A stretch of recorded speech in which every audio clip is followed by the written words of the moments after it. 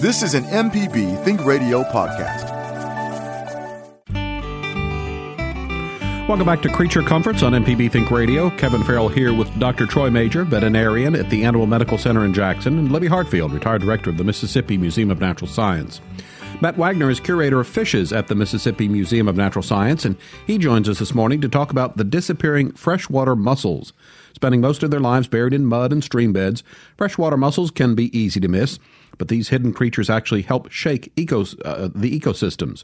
So throughout the show, we'll learn about the various strengths of the mussels, and as always, Dr. Major is here, ready to take your pet questions. See, now our producer, Java, I think that's a pun that he didn't realize, the strength of the mussels. I like that. You can join our conversation this morning with a phone call. The number is 1-877-MPB-RING. It's 1-877-672-7464. You can email the show as well. Send it to animals@mpbonline.org. Always like to remind you that if you miss Creature Comforts on Thursday, it repeats every Saturday morning at 6. So good morning. Hope everyone is doing well this morning. Good morning. Good morning. Good morning. You know, this weather has been unusual. We've had a lot of rain, and then we had a cold snap. Now it's warmed up a little bit more, so we're back to the rain. But the other interesting thing about the cold is that South Florida has been dealing with this explosion of the iguana population. And now that it's gotten cold, the iguanas, I guess, froze and started basically falling from trees, but they're not dead. And I heard that when it warms back up, they'll be back to being iguanas, I guess.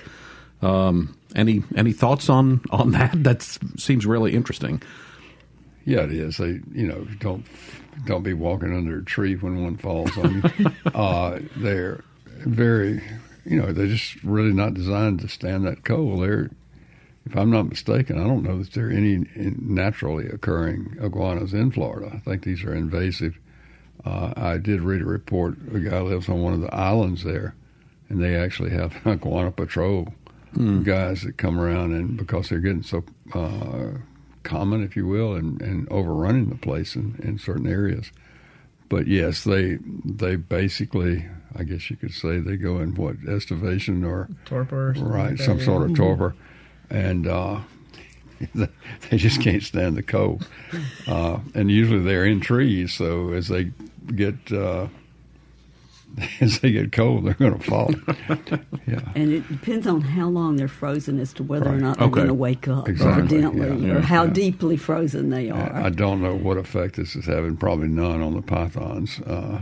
They probably just kind of hunker down and come back out when it warms up. Dig in the warm mud and make it. Yeah, I mean, our native lizards do something similar. Like when you unravel your hose and you find an anole hanging out in there, it just doesn't weigh 5 pounds and isn't going to hit you on the head. So yeah, we had a map turtle that we had left in an aquarium on the porch once and frozen for a couple of days, and it thawed and was swimming and eating again in 48 hours. Pretty amazing, yeah.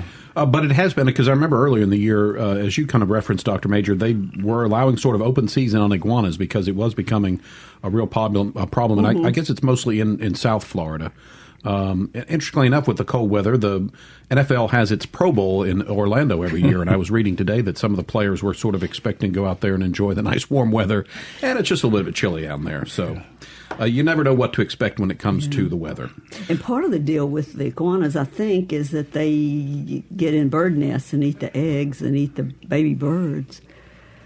Yeah, that's probably other things they do too, but they may even eat native lizards. I don't know what iguanas? they'll eat. Yeah. They're mainly vegetarians. They can decimate vegetation, though. Right. But they'll eat the eggs, won't they? I think they'll eat eggs. I have no clue about that. It's kind of like the squirrels robbing the bluebird nest. Yeah. Yeah, I guess a lot of things will eat. Yeah, they're opportunists. Yeah. We don't know if they're vegetarians or vegans. Then I guess. Libby, do you have any events? Yes. A couple on the coast. Let's see. Saturday, January the 25th, so that's this coming Saturday. Janet Wright has got a nuthatch survey in Jackson and Harrison counties, and but you have to pre-register for it. So Google mscoastaudubon.org, and you might be able to go with her on that field trip. It sounds like a lot of fun. They're looking for nuthatches in particular, but she's good birder for everything and is a wonderful teacher. So tagging along on that field trip would be a real good experience if you're going to be on the coast. And then the first Saturday of February, that's the 1st of February, Barbara Bowen is leading a field trip on Ladner Pier and Hancock beaches and emphasizing primarily the beach birds, but that'll be a good one too. But I would go online and check that out too and give her a call if you're going to meet them. All right. Kevin, incidentally, back to the iguanas, I'm sorry to interrupt, but in Central America especially, they're considered a delicacy. Huh. And they call them chicken of the tree. But anyway, if you like that.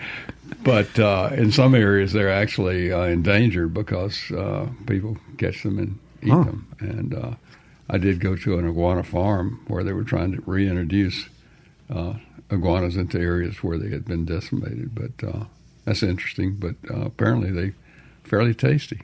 You've never tried one then? I've tried a lot of things, but I haven't tried an iguana. No, I hadn't. So actually, tastes like chicken might actually be the case in that one. We've got a couple of emails here. This first one, actually, someone sent a recording along with it because they say, I live on the Gulf Coast next to the Audubon Nature Center in Pascagoula. We've always heard owls, but this was a first. Can you identify it for me? And I think Java has it there, so we can go ahead and listen to that and see if anybody can help figure out what it is. Yeah, if everybody could put their headphones on and everybody listening, listen closely because it's kind of hard to hear, and I guess I'll go ahead and describe it. It's kind of like a screeching. So just listen for the screeching.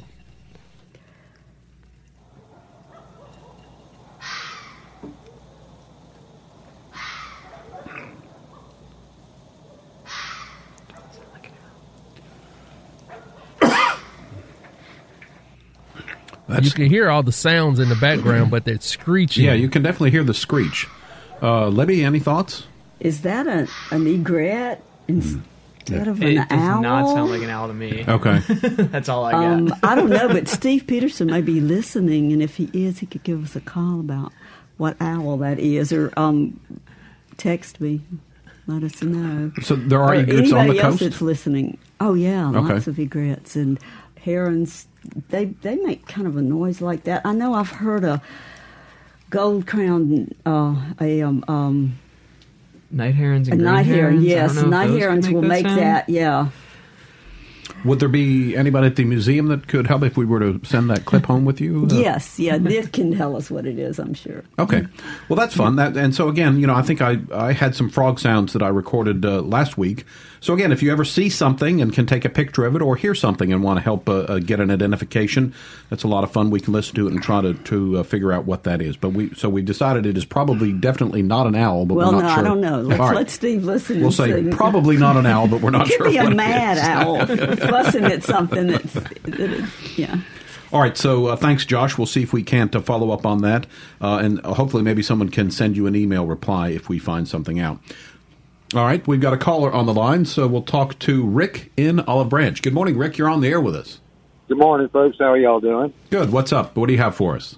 I have an Australian Shepherd that has a growth on what I would call his bottom lip. It's right where the dark part of his face turns pink. I mean, right at the edge of his mouth, and it almost looks like if it was on a human, I'd call it a tag mole. I mean, it's the same color as the inside of his mouth. It's that pink, and I was wondering if this is, in fact, maybe a tag mole, or could it be something more dangerous? Okay, it's the same color as the gums? Yes, it is. Pink. Now, is it actually on the lip, or is it on the gum, on the jaw? Oh, no, it's not on his jaw. It's, okay. It's on his lip. Okay. It probably is something you just described, either a tag, or if it gets bigger, certainly I would have it looked at and probably have it taken off. It's an unusual place to have a growth, and I would watch it closely. Next time you're into your vet, I would definitely have them look at it. Well, it looks like it got to a certain size and stopped growing at that point. It's probably, about the size of an apple seed, something like that. Okay. So it's very small. Yes. And the color then of that growth? It's pink. It's like it's the same color as the interior of his mouth. Okay. I would watch it closely. As I said, have your vet look at it next time you're in. I think it would be wise just to be sure. It doesn't sound like something would be a typical malignancy or anything like that, but it certainly would bear watching. All right, and I want to let y'all know I enjoy y'all's show whenever I can pick it up. I have to pick it up over a distance from Oxford, but enjoy y'all's show. All right, thanks for your call, Rick, and thanks for the kind words. Let's get one call in before our next break. It's Canoe in Vicksburg, I think, who might help us try to identify that sound that we heard. You're on the air with us, so go ahead. What do you have for us? Yes, I enjoy the show every time. The sound of the animal that I was wondering, maybe it's a fox. All right. We'll throw that in. Again, it stumped us, so we will certainly consider that. So thank you for listening and calling. And okay, so that we got 2 for a fox then now. So that the fox has taken the early lead here in polling. We'll keep talking about that throughout the hour. Right now, though, we've got a break. When we get back, we'll begin our discussion with Matt Wagner, who's curator of fishes at the Mississippi Museum of Natural Science. We're going to be talking about the importance of freshwater mussels. Call with your questions and comments. The number is 1-877-MPB-RING. It's 1-877-672-7464. Or you can email the show. Send it to animals@mpbonline.org. Back with more, so stay tuned.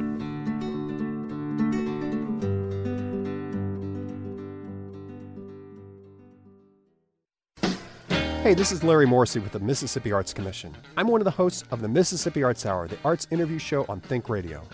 Each week, myself or one of my fellow hosts bring you in-depth interviews with different creative Mississippians. We talk with visual artists, musicians, writers, as well as people who help bring the arts to their communities. We hear about how each artist learned their craft and get some insight into their creative process. You can hear the Arts Hour every Sunday at 5 p.m. on Think Radio, or listen anytime by subscribing to the show through your favorite podcasting app. Welcome back to Creature Comforts on MPB Think Radio. Kevin Farrell here with Dr. Troy Major and Libby Hartfield. Today we're talking with Matt Wagner from the Mississippi Museum of Natural Science about freshwater mussels and their importance to aquatic life here in Mississippi. To join our conversation with a comment or question, the phone number is 1-877-MPB-RING. It's 1-877-672-7464. You can also email the show. Send it to animals@mpbonline.org. Got some calls and some emails to get to, but I want to spend a few minutes talking to Matt. First of all, Matt, thanks for joining us on the show this morning.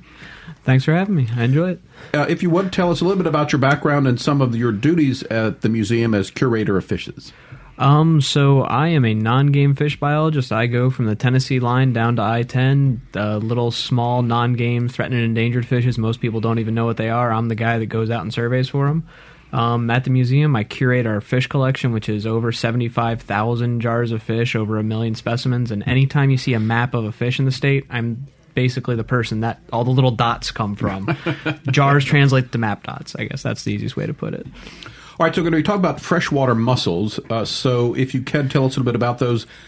I'm going to be ignorant here and say, are they related to clams? They are related, but they are not in the same, basically not in the same family as clams. You get a lot of different diversity in both saltwater and freshwater, depending on where you are.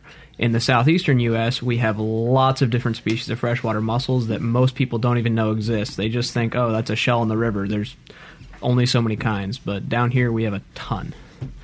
And so is digging for mussels the correct term? And if so, when's the last time you went digging? I like the term grubbing. There's some people that use some other terms, but it would have probably been this fall when we were doing some work on the Pascagoula River. And we were actually doing a survey trying to get some mussels for some guy in Florida that's doing mussel genetics. Okay. So, yeah. And as we mentioned in the opener, they're sometimes buried. So are there clues when you go grubbing, say, hey, this might be an area where we'll find some? So it really depends on the species, because some species like mucky sedimenty areas, so you'd see a little backwater off a sandbar, they might be hanging out there, and other ones like clean riffle areas where you're going to have like none of that sediment, depending on the species, and they'll be buried in rocks. In Bear Creek in Tishomingo County are one little bit of the Tennessee River. Sometimes they're physically under large rocks, which we don't have in any other streams in the state almost. So it just depends on the habitat you're in and the species you're looking for. they're not deep, or not usually very yeah. deep at all. So you could just run your hand across a creek if you can't see well enough, and usually feel a little piece of them sticking up out of the. Yeah, and there's one place in the Delta that our retired guy who actually did all our muscle work took me, and you literally couldn't not like walk across the entire bed of the stream was mussels, like hundreds in just a square meter almost. It was kind of amazing. And so, again, I'm completely clueless well, that probably can be said about a lot of things, but especially about mussels. So are they in shells? They are in shells. Their shells vary in size, shape. Our biggest one is probably the size of like the small kids' football almost. And our smallest one is literally only about an inch long. So it just depends on the species you're looking for.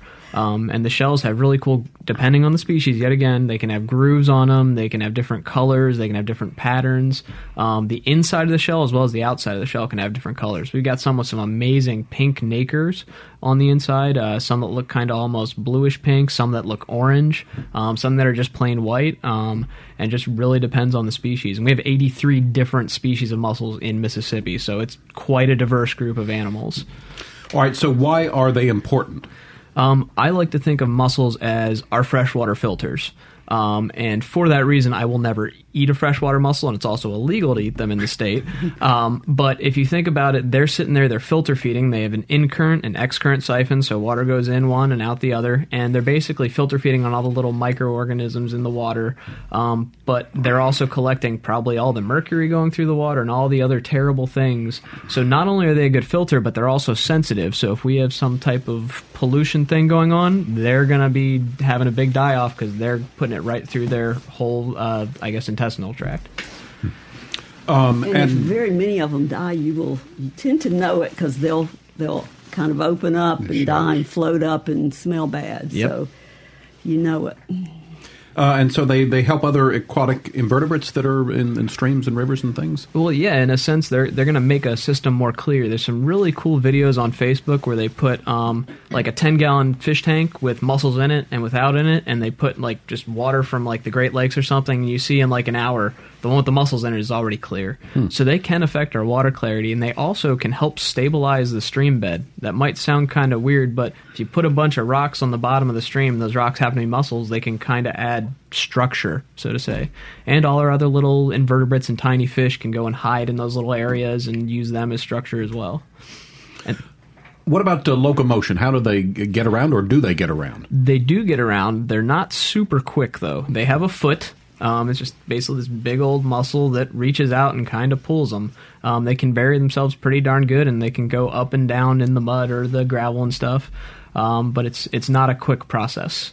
And a lot of times, if you'll see them, they'll close up and basically make themselves a little watertight, or I guess airtight almost, shell. Because if they get stranded for a bit out of water, they can still last for a little while.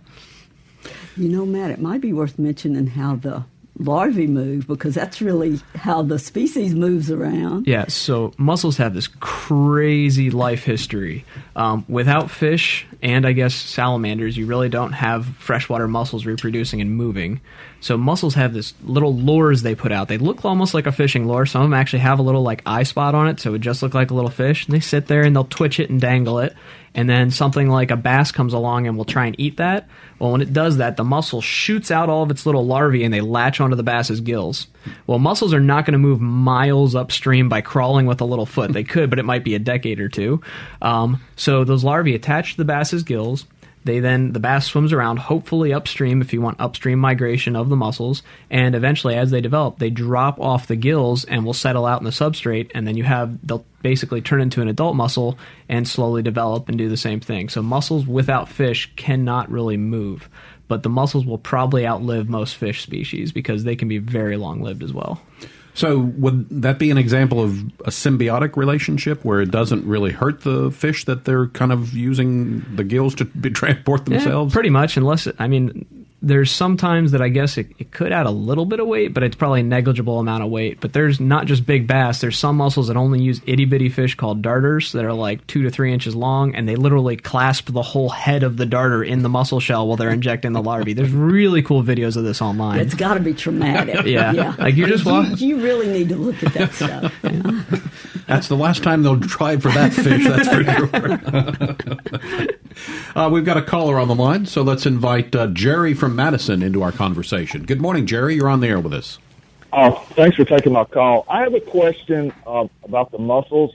Isn't it true that there used to be a industry of collecting mussels to harvest the freshwater pearls and use the shells also to make buttons? Like that? Yes. Go ahead. Sorry. Okay. No, I was just going to say also, and this is the reason that the Pearl River has the name that it does, is that. And I'll hang up and let you respond to that. Okay. I won't vouch for the name of the Pearl River because I've only been in Mississippi. Libby will talk to that. But there was an extremely large button industry, and there's actually some cool. I guess it's not cool because our freshwater mussels, a lot of them are currently imperiled. But the shells, and you'll just see they punched as many buttons as they could out of shells, and they specifically went for some of our larger species because you got more bang for your buck that way. But in general, the freshwater pearls, that if you get to see them, I've only seen a few of them because we don't shuck mussels continually because we're trying to conserve them. They're really weird shaped. It's not like the pearls you're used to seeing on like a pearl necklace or something. They almost look like little like shiny shards almost or something. But I'll let Libby talk to the Pearl River name. Yeah, that is where the Pearl River gets its name, is from the pearls, and they were valued. And when you're cleaning a lot of them, or opening a lot of them, you're going to find a good many of the pearls. I think they're really pretty. I've got a lot of jewelry with freshwater pearl, and it's really pretty stuff.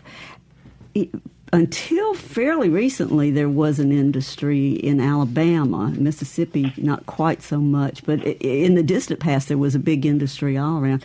I've kind of got a history of that. My father studied freshwater mussels when I was young, and part of his survey was in the Tennessee River, and they were trying to come up with ways to repopulate because the button industry had crashed. And, of course, before plastic buttons just completely took over, they thought, wow, maybe we can find a way to grow mussels and revive that industry. And freshwater pearls played a part of that, too, because the pearls were valued enough that they wanted to bring those back. But, basically what he said is you've changed the habitat too much. His feeling was that the industry had not really knocked back the populations, that when the populations crashed of most of those big mussels, it was when they changed the rivers to such an extent that the gravel beds were not there where they mostly lived. All right, Jerry, thanks for the call. This is Creature Comforts on MPB Think Radio. If you'd like to join our conversation, you can give us a call today at 1-877-MPB-RING. It's 1-877-672-7464, or you can email the show. Send it to animals@mpbonline.org. When we get back, we'll talk about where and what are some of the best ways to catch fish here in the state. And also we'll continue to talk about mussels with our guest, Matt Wagner. Also, Dr. Major here, ready to take some pet questions. So give us a call or give us an email. This is Creature Comforts from MPB Think Radio. We'll be back with more after this.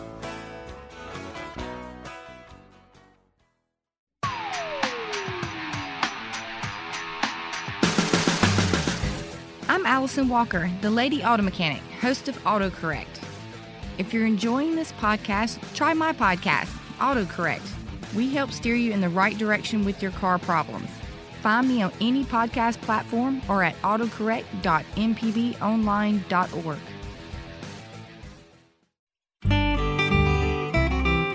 Welcome back to Creature Comforts on MPB Think Radio. Kevin Farrell here with Dr. Troy Major, veterinarian at the Animal Medical Center in Jackson, and Libby Hartfield, retired director of the Mississippi Museum of Natural Science. Today we're visiting with Matt Wagner, who's curator of fishes at the museum, and we're talking today about freshwater mussels. If you'd like to join the conversation with a question or a comment, the phone number is 1-877-MPB-RING. It's 1-877-672-7464. You can email the show as well. Send it to animals@mpbonline.org. More mussel conversation in just a minute, but we do have a pet email here that says, we have an older female cat that's an inside-outside cat. She's been an only pet for several years. We trapped 2 brother kittens born in the neighborhood and fixed them. We're trying to blend the brothers into the home. Any suggestions are welcome. Thanks. Love your show. This is from Jane, and I would just my thought. I'm not a veterinarian, but Jane, I think you might have a difficult road ahead there. Maybe not. What do you think, Dr. Major? Well, I guess one question is how old is the female, and I don't think she actually said age-wise. It says older, right? Right. Right. So a lot of times, there may be more problems with the two males getting along than with her. And, of course, if they're outside cats, bringing them inside could be an issue. I don't know how old they are either. But quite often cats do pretty well. They like their own space. They don't like to be crowded unnecessarily. I've seen cats that seem to hate each other, and then all of a sudden they're laying on top of each other. So don't try to second guess a cat. We were talking about that earlier. But I would say that probably this can work, especially if the males are fairly young and this female cat is not too old. Okay. If she's old and arthritic, she's not going to like any of them, okay? But I don't know how old she is, so good luck with that. Hope it works. But as you said, maybe make sure they kind of have their own space to where if things aren't going well, they can kind of retreat into their corners and not be bothered by each other. Cats like to have some isolation. The thing is true even in a feral cat population. If you had 15 cats in a feral cat population, they might come together at night in a central location like a barn or somewhere to hide. But in general, they have their own little area that they would go out and hunt in, spaced apart. They don't really like too much competition. All right. I think we got a couple of muscle questions on the line, so let's go back to the phone, starting again with Jerry, who's called in today. Jerry, you're on the air with us. Go ahead, please. Hi, Jerry, are you there? All right. Let me put you back on hold, see if we can't figure that one out. We'll press on. Next, it's Carrie in Biloxi. Good morning. Go ahead, please. Yeah, this is Carrie. Go ahead. Yeah, go ahead. I got a question or a comment about mussels.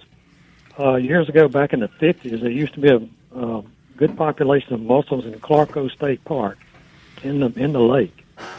And I wonder if that's still there and what kind they are. And also, he was talking about rocky streams.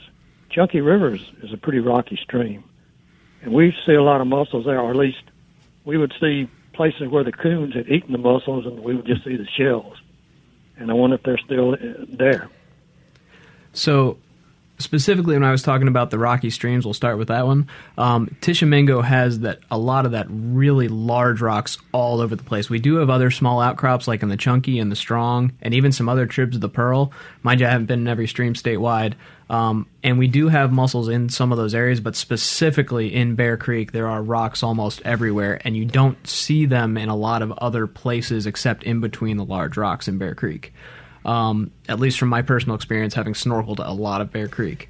The other questions we had... And I think Clarko State Park still has mussels, and those are probably those what I've always called floaters. It's a thin-shelled, Carrie, do you remember that? Was it I don't remember. They're kind of lightweight, yeah. But there are a couple of species that do fine in, probably more than that, but a couple that I've been associated with that do fine in a lake kind of situation as long as the water quality is pretty good.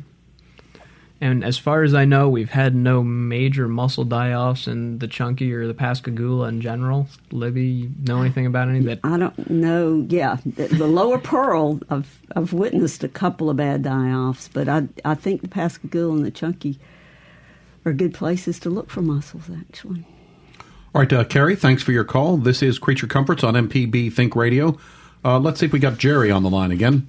Jerry, you're on the air with us. Go ahead.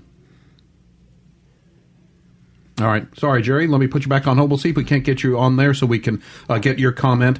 Matt, are there other aquatic creatures that like to eat mussels? Muskrats are well known for it. I guess they're semi-aquatic. They'll make what are called middens, and that's actually a great thing. Libby's husband, Paul, would enjoy finding muskrat middens because they're better at collecting mussels than we are potentially. But they'll pile all their shells in one spot, and it's a great place to actually find a bunch of the diversity. Other creatures that use them, their empty shells are used by some of the native fishes actually for nesting. The tiny little catfish I talked about last time I was here, the mad toms, they'll actually use them like a little cavity and they'll spawn in there and they'll guard their eggs until they hatch and then they'll go off on their merry way. But yeah, so I guess that's two of the things that do. But most of the aquatic creatures that are going to be using them, apart from our invasive black carp on the Mississippi River, which can get to like 4 or 5 feet long and eats freshwater mussels, which is a huge threat to them. There's not too many other ones that are really using them that aren't mammals that are eating them. All right, so how would you describe the health of the freshwater mussel population in Mississippi? There's some areas that are doing great. We've lost some species, specifically on the Tenn-Tom, or what historically was the Tombigbee River. There's a few species that have gone basically extinct since the creation of the Tenn-Tom waterway. There's some other places that are doing great, but siltation from our change of the land has really caused a lot of the areas that used to have clean substrate to be covered in silt, or when we channelize things, we take away those really important gravel beds that kind of form the habitat for a lot of our native mussels. I guess that was kind of vague, but it's a big question to answer for 83 species throughout an entire state. So you're saying that human behavior in terms of maybe both stuff done on the land, but also the way we might possibly divert and change river channels and that sort of thing is part of the reason that some of the populations are suffering. I would say that's a right on the head way to summarize. Yeah. Okay. So how can we help prevent that, or maybe conserve the mussel population? One of the best things to do is, well, I guess not channelize, but also riparian buffers. I love it when a landowner asks me this question when they find out whether they're talking about mussels or fish. What can I do to help? When you leave that 25 to 50 foot buffer on the edge of the stream, one, it helps your land from eroding down into the water and just sloughing off and losing land. But two, the root structure of all those trees and all the plants act like a filter for that stream. So, if you've got a crop and you left a 50-foot buffer around the edge of the stream, that's going to help that stream to not get filled with mud and sediment running off that crop. And I would say as an added bonus, you have a little natural area there, that you can enjoy as well. So we've got a couple more phone calls to get to. Let's go first to George, who's called in today. Good morning, George. You're on the air with us. Go ahead. Hey, thanks a lot. Just a comment from listening earlier regarding the movement of the mussels and how fast they move. There was a brief discussion about that. With young children, we try to canoe the Pearl from the spillway down to Jackson a couple of times this summer, 3-4 times. And we've noticed that there's a couple of sandbars on the right bank descending past the Lakeland Bridge that have the largest freshwater mussels I've ever seen. And as a diversion, sometimes when we pull up for a shore lunch or to hang out and throw a football or something, we'll pass the sandbar and come up on the downstream side. And we'll actually get out and pick the mussels if we don't spook them. And they'll race. And you can see them. You'll see them as they go away, and they leave a nice trail. But they're a lot faster than I think most people think. A lot of times if you stop upstream and stir up sediment, it seems like they go ahead and take off before you ever get to see them. But I just wanted to comment that they're fast enough to where you can sit and watch them move 5 to 6 feet in a matter of minutes. So, I fully believe you on that by all means, but in general, they're not going to be migrating miles is more what I'm getting at, like going from one sandbar to the other in a few minutes like a fish could if they swam really fast. So the ability of, a fish can move many miles in a day where a mussel's not going to make that same movement. But a lot of times they are pretty quick to rebury themselves. If you would just set one down and see it, I bet you guys have seen this yourself. They get back into the mud pretty darn quick. Right. We've never seen them move more than, 8 to 10 feet over a period of 10 minutes. I didn't mean they would get up and swim off. But, kind of fun to watch their tracks. Yeah, they're faster than a snail. Yeah. Thanks, George, for your call. That might be a new recreation. They're mussel racing there. They have catfish races sometimes at the Catfish Festival, so maybe we've discovered a new sport. This is Creature Comforts on MPB Think Radio. Our guest today is Matt Wagner, the curator of fishes at the Mississippi Museum of Natural Science. We're talking today about freshwater mussels. If you'd like to join the conversation with a question or a comment, you can call 1-877-MPB-RING. It's 1-877-672-7464. You can also email the show. Send it to animals@mpbonline.org. Our friend Kathleen from Osika has called in today and is on the line. Good morning, Kathleen. Go ahead. Well, good morning, guys. I've been enjoying your show for weeks, and I didn't have anything to call in because I was learning so much, so I appreciate that. Listen, I did find something strange in the garden, like to give me a heart attack. It was only about an inch long, a little lime green frog, and it had like sort of an orangish red little spots on its back and a few little black dots. And it looked like it had a pointed nose. I've never seen anything like that before. It didn't make a sound or anything, so I couldn't tell you. How big was y'all it? like us to make a fool out of ourselves and make sounds. You said about an inch and real long legs. Well, I didn't see the undercarriage. I'm thinking that it's a green tree frog. No, it wasn't a green tree frog. It wasn't a green tree frog. Google cricket frog. See if look at that. Cricket with the really pointed snout and the colors. Cricket frogs can have a variety of colors. That's what's coming to mind for me. But yet again, I'm a fish biologist. So. Another thing I wanted to ask you on these mussels, can they possibly be cultivated like in a private property? I mean, can you do that? Most species really want swift running water, and with a pebbly base, like either a sandbar or kind of small rock base. They're pretty particular, so it's very hard, and people have tried for years to cultivate them, and there are a lot of publications about it, and there has been a little bit of success, very limited, but it's not an easy thing to do by any means. Okay, well, thanks for the information, guys. All right. Y'all have a good new year. Thanks, by Kathleen. the way, happy 50th anniversary. That's right. That's right. Thanks, Kathleen. MPB, Mississippi Public Broadcasting, both the TV, actually, radio came along a little bit later, but Mississippi Public Broadcasting celebrating its 50th year on the air this year. So we're having a year-long celebration, so stay tuned for special events and things, programs both on the radio and the TV side as we celebrate. Let's get one more call in before our next break, and it goes to James in Hattiesburg. Good morning, James. Go ahead. Good morning. I wanted to ask, I had the privilege of going to a party at the University of Miami in Miami and meeting a federal regulator for fisheries. And we got to talk about the role bureaucrats play in making sure populations of harvestable fish are maintained. And I wanted to ask, with the freshwater sites in Mississippi, is that done on the state level? Or is there federal involvement when it comes to species that are threatened or endangered?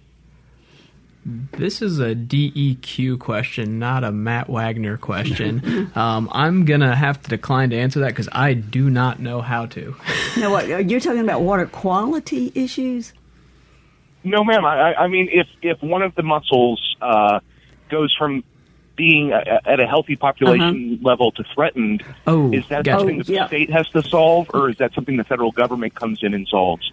So typically what will happen is there will be an issue with it. Somebody will actually usually sue the Fish and Wildlife Service about it. They will then ask the state or fund the state agency, which in our case would be MDWFP, to go out and survey for that species, and we would report to them how we found them, just the data, not with an opinion of whether they should be listed or not. Then the Fish and Wildlife Service would make the assessment whether they should be listed as threatened or endangered or not listed.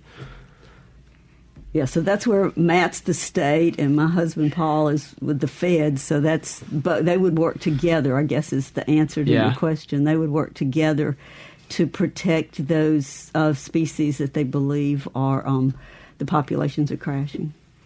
All right. Thank you. All right. Thanks for your call, James. This is Creature Comforts on MPB Think Radio. Time for one final break this hour. When we get back, John's on the line with a freshwater mussel question, and we have another pet email for Dr. Major. Still time, though, for you to work in a phone call or an email. The number is 1-877-MPB-RING. It's 1-877-672-7464. Email the show. Send it to animals@mpbonline.org. We'll wrap up Creature Comforts after this, so stay tuned.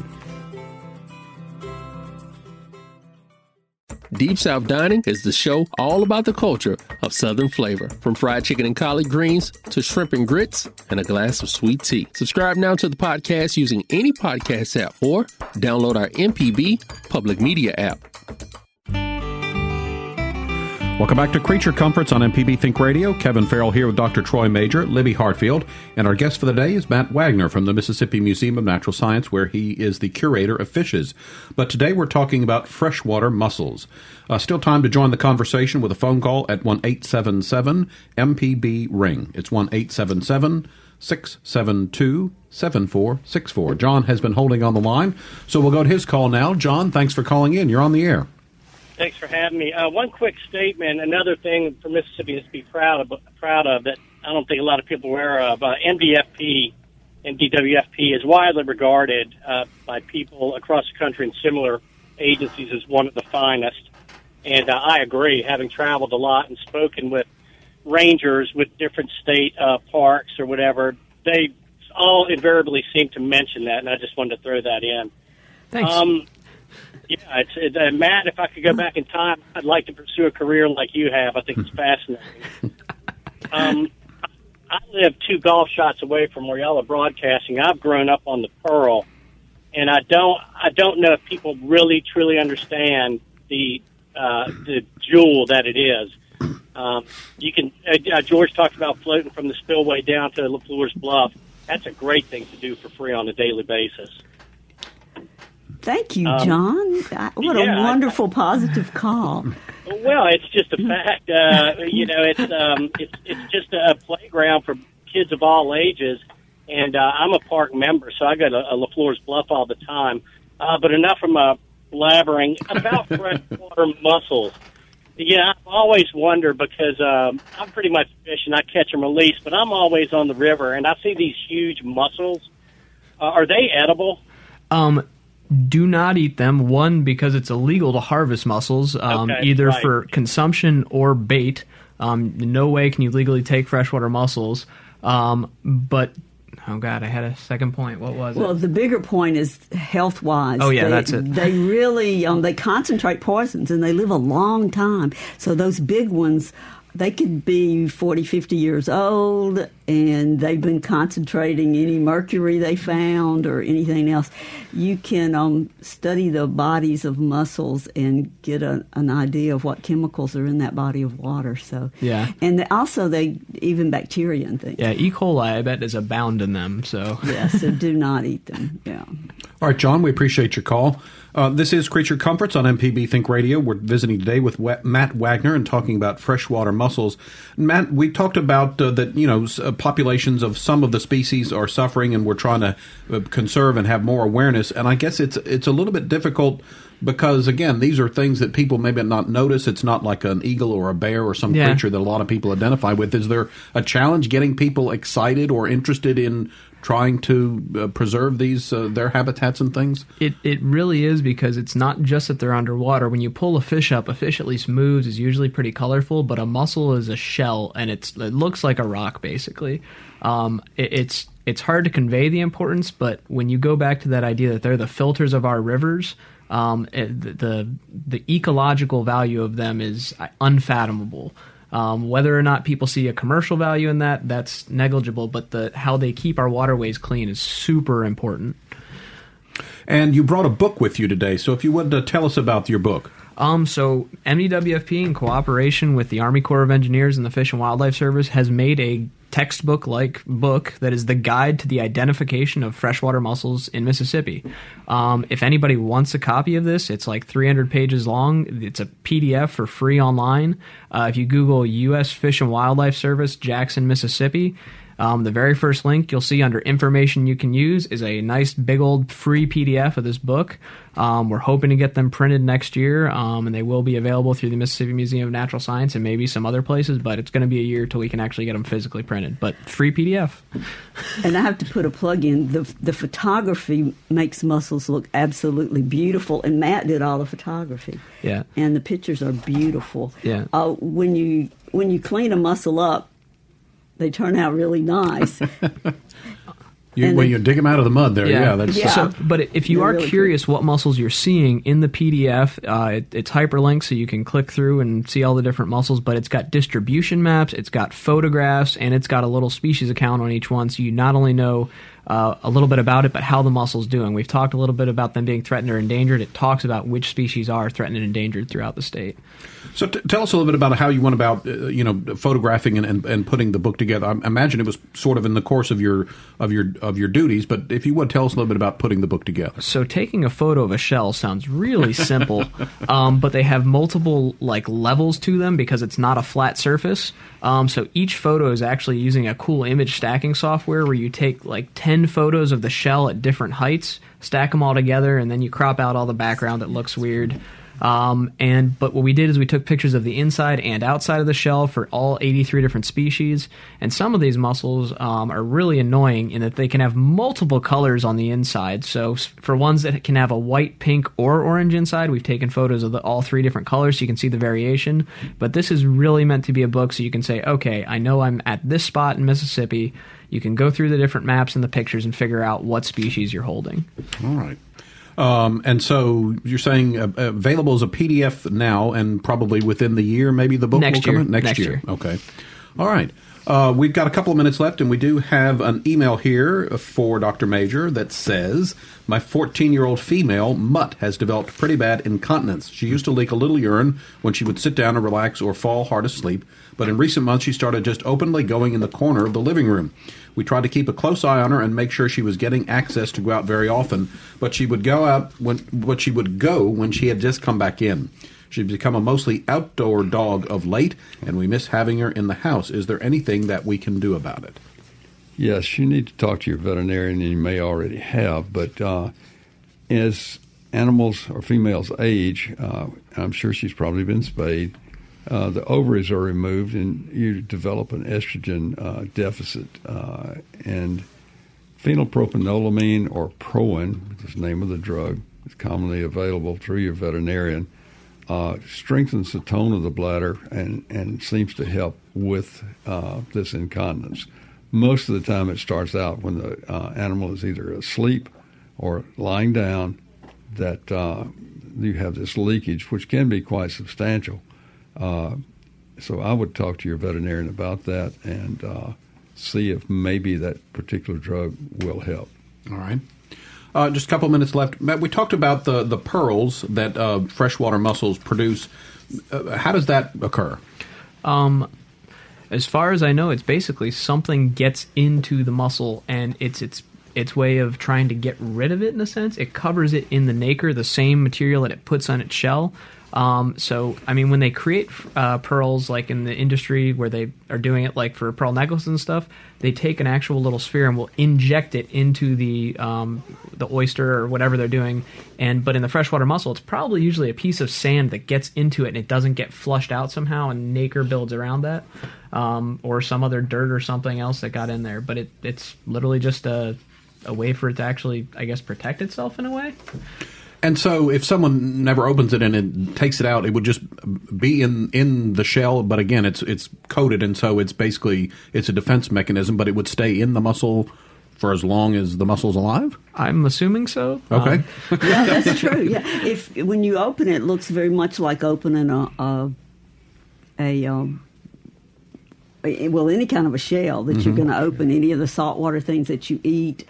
Like if you're opening an oyster and you might find a pearl in the oyster. I don't know. You've probably found, every now and then I found a little tiny beginnings of a pearl in an oyster.